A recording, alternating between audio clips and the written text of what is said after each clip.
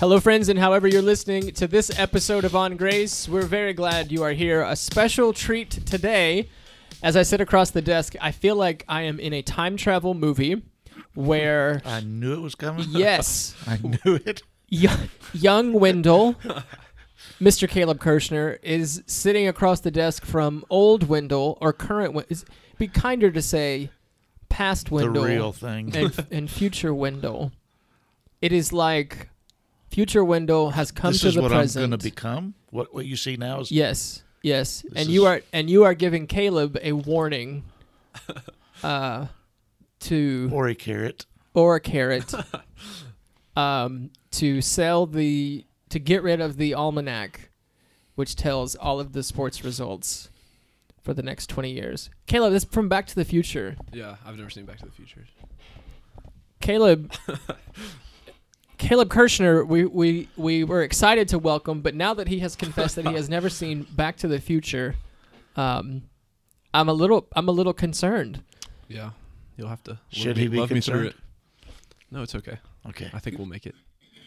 Back to the Future is the greatest trilogy ever made, bar none. And that you haven't seen it concerns me.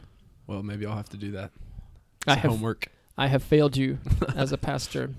Nevertheless, The DeLorean, that's the car they drove. I do know that. yeah, the DeLorean. And I do remember that, what's his name, what's that guy's name? Michael J. Fox. Yeah. How dare you disrespect him? Well, there's so many foxes, I didn't know which fox he was. Red tail, What? gray fox, I didn't know. He did.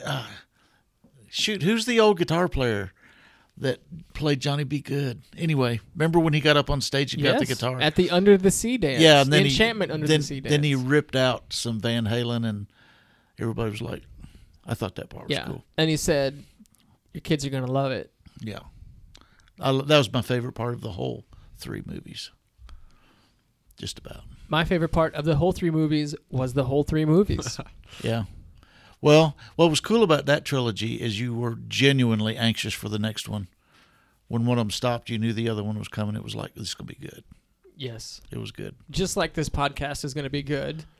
Caleb, welcome. Hello, I'm Caleb Kirshner here today. Caleb is a sophomore at Western Kentucky University, where he is majoring in...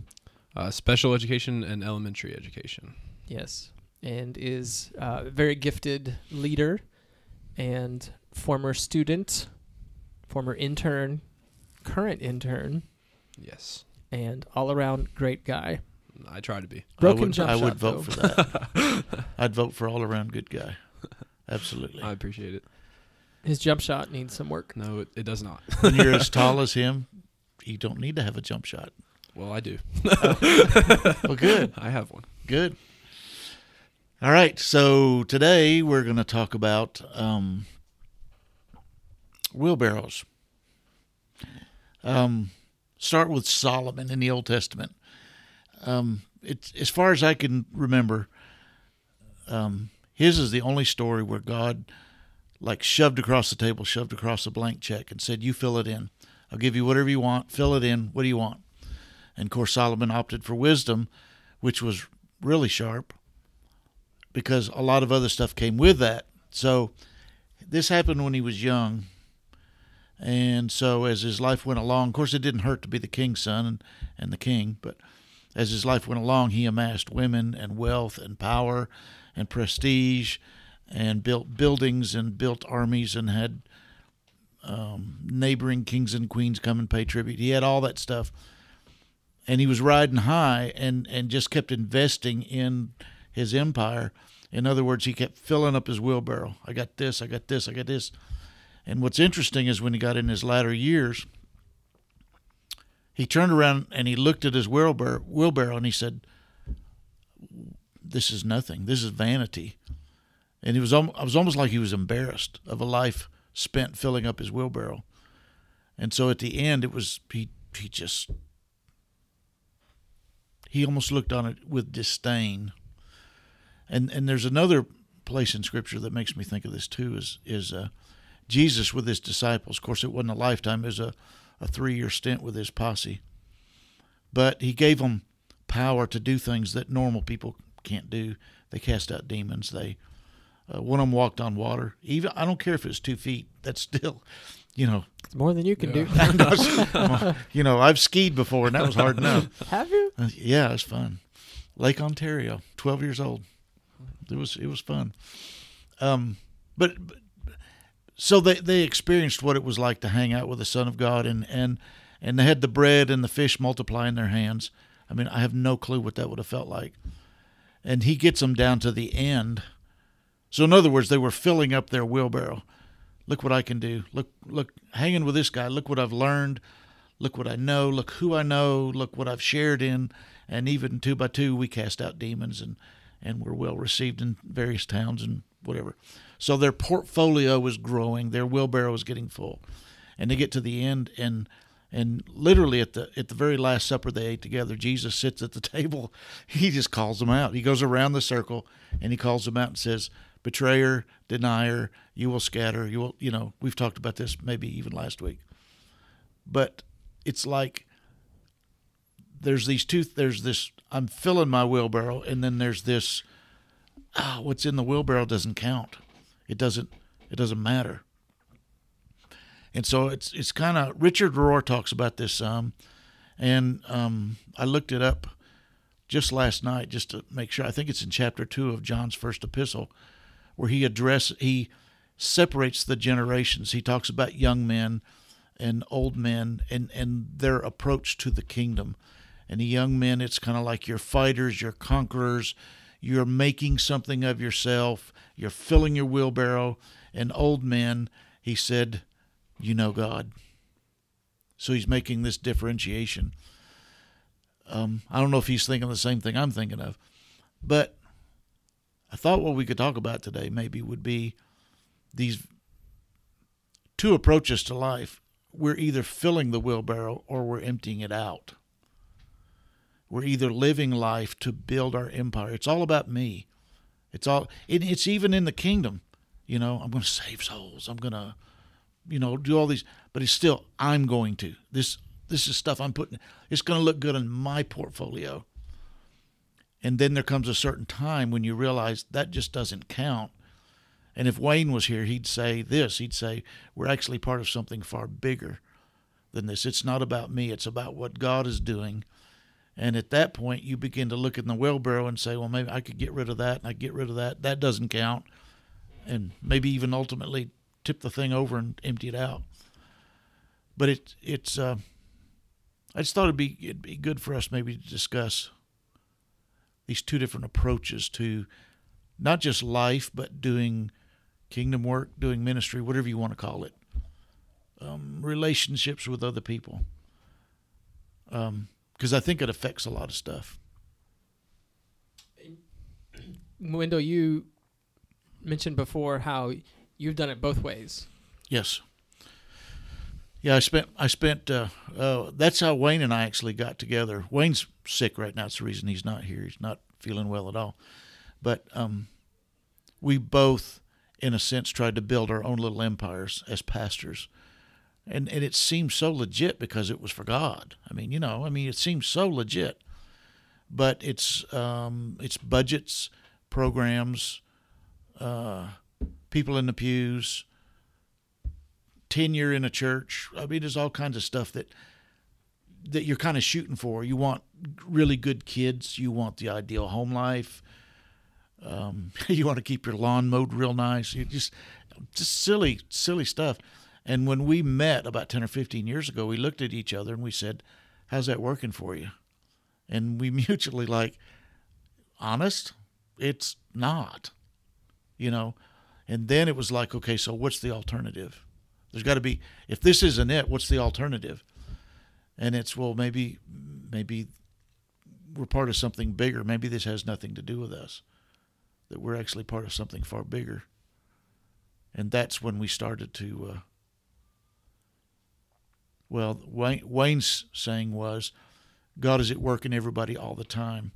So what you do is when you're with another person, you look for what God is doing, and then you participate in that.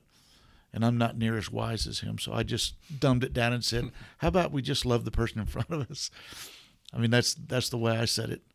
But it makes it about something bigger. It's not about me. If I'm loving you, my ego is not invested in that. It's not about what do I get out of this. It's where are you at? Tell me your story. How can I enhance and empower and encourage you? So, and for me, I can do this because I don't have to grade myself when I put my head on the pillow at night. How did I do today? It's like, how did God do today? And wasn't it fun to participate in that? It's different. I think what you're saying is like it makes me think of the analogy like a mile wide and an inch deep. Yeah. Like when you're in that phase of filling your wheelbarrow up, you're more focused on like the numbers and all the programming and all that. But in reality, not that doesn't matter, but it shouldn't be your focus. And if you fall into the trap as like this reflects me as a person or me as a Christian, then that is not a good mindset to be in. And I always come back to reminding myself, like, okay, I'm doing this because God wants me to do this, not because it will make me look better or it'll make me feel better about myself, that sort of thing. Yeah. If at your age, to have that in your mind and heart is like an enormous leap. I mean, it's just, I would have surrendered my left arm to know that at your age. Because it was all about me. Yeah. And you just look around, there are just a lot of people who are doing really good things for all the wrong reasons. Yeah. Yeah, then it begs the question, like, are they actually good things? Or, like, I feel like something like that is much easier to derail or get off track than something that, like, that that this is for God as opposed to for an individual. Yeah. There's some pretty quick indicators if somebody's ego's invested. You can just tell them no, see what happens. Yeah. Yeah. How do you know if it's your own ego? Like, how do you know that you are living in assisting rather than accumulation? I like those two. Yeah. See, you said it better. You dog. No, every that's time. not better. That was totally Every time not better. JB comes up with the these same words. letter too. Well, yeah, of course they have to do that. Yeah, so it's assisting versus accumulating. That's excellent. Yeah. My indicator is that if you push back against me, if I get angry, it's about me. If you push back against me and I don't get angry, I'm thinking, okay, this is where God's got this person right now, and obviously they're not lined up with what's going on right now, so that's fine. I don't have a dog in this race. I'm just loving on them. Kind of one of the things I say to my wife all the time, because we both struggle with this, is you love people as much as they'll let you. If they don't want to let you love them, then it's okay. It's all right, because it's not about me. So that's my indicator. Yeah, I think another big one is like how they take feedback, or like constructive feedback. Even like, so if someone is doing something that is about them and not about God, then they want it their way more than the best way, if that makes sense.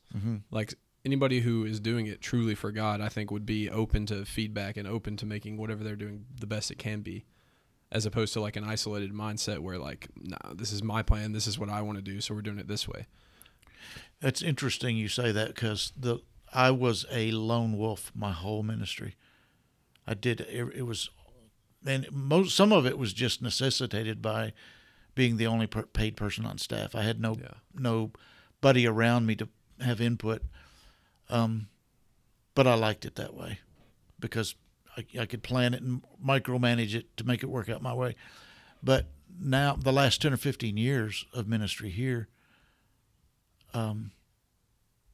it's not that I tolerate input. It's I actually really look for it. And now there's a lot of times when I say, I don't know that I even want to take a step without seeking some counsel here. And I'm the old guy on staff. Yeah. And yet I think, no, I don't want to try this on my own.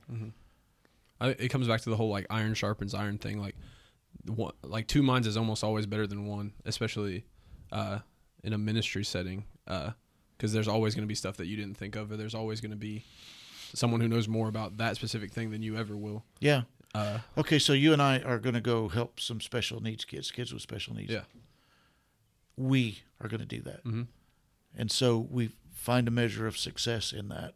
Yeah. And somebody says, well, who thought that up? And it's like, we did. There's no ego. Yeah. There's nobody struts. Nobody owns it as, it's like, no, we Nobody's just the did. poster child or whatever. No. Yeah. No, we did. And if there was 4 or 5 people working with us, it just gets to be a bigger we. Yeah. But there's no ego invested. Yeah. I think that's good. Thanks for listening to this episode of On Grace. My name is Jason Brown. I've been hanging out with Wendell Van Valen and Caleb Kirshner. Wendell and I work together at Broadway United Methodist Church, where Caleb is an intern. Caleb is also a student at Western Kentucky University.